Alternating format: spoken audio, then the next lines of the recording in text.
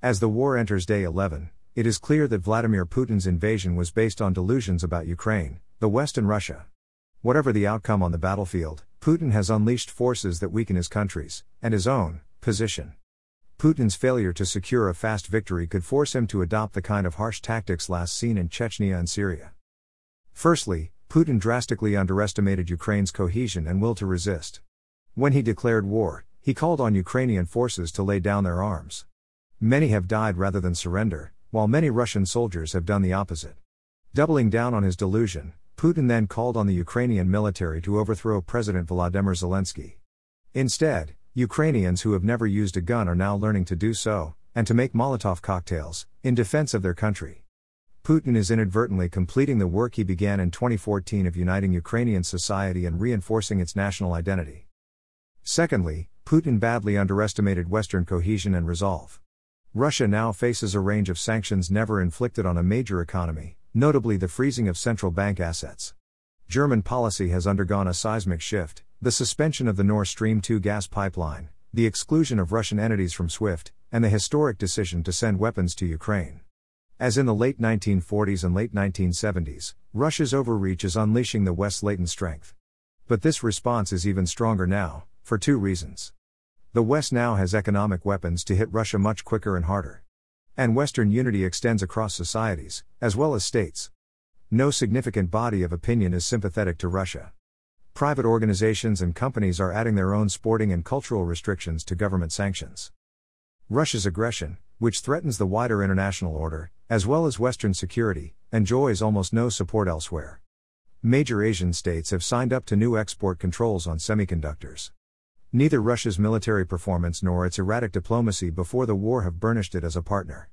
China's abstention in the 25th of February UN Security Council vote condemning the invasion of Ukraine makes a mockery of the Putin's declaration of friendship with no limits 3 weeks earlier.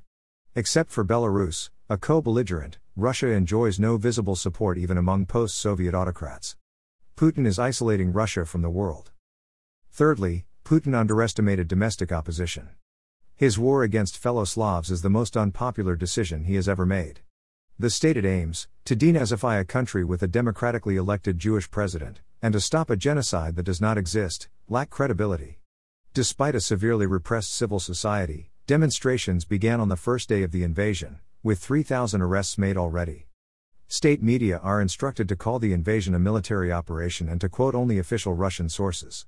But losing control over a still porous information space, the authorities have begun restricting access to Twitter and other social media. More significantly, Russian elites are disquieted. Anxiety radiated from senior government figures whom Putin browbeat and humiliated at an extraordinary televised meeting of the Security Council on 21st of February. Several celebrities have expressed their opposition to the war.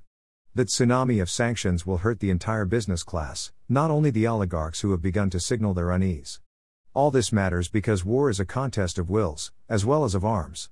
On the battlefield and home front, the contrast of Russian misgivings and Ukrainian morale will shape the course of the conflict. But opposition to the war matters for domestic reasons too. The invasion, its human costs and the pain of sanctions will weaken Putin's regime from below and within. The invasion is emerging as a grand strategic mistake.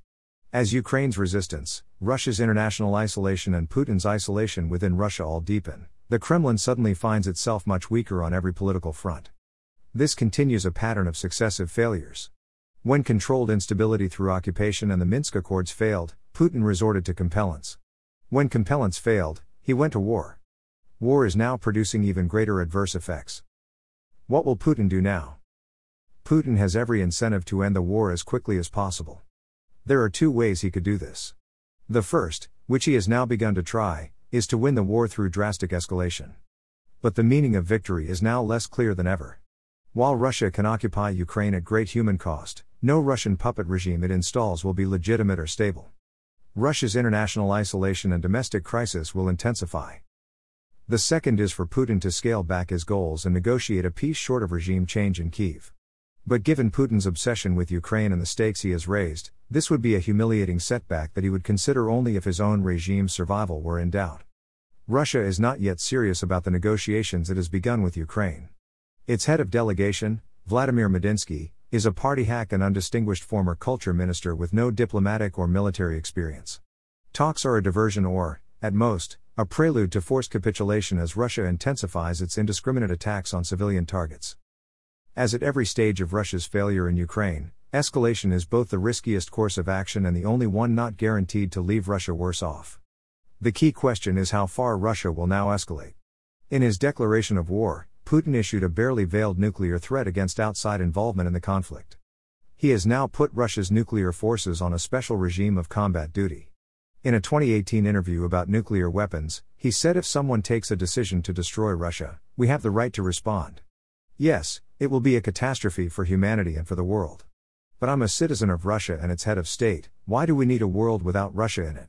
To justify his invasion, Putin claimed Ukraine was not only a very real threat to our interests but to the very existence of our state. Author, Group Captain R.K. Das Ret.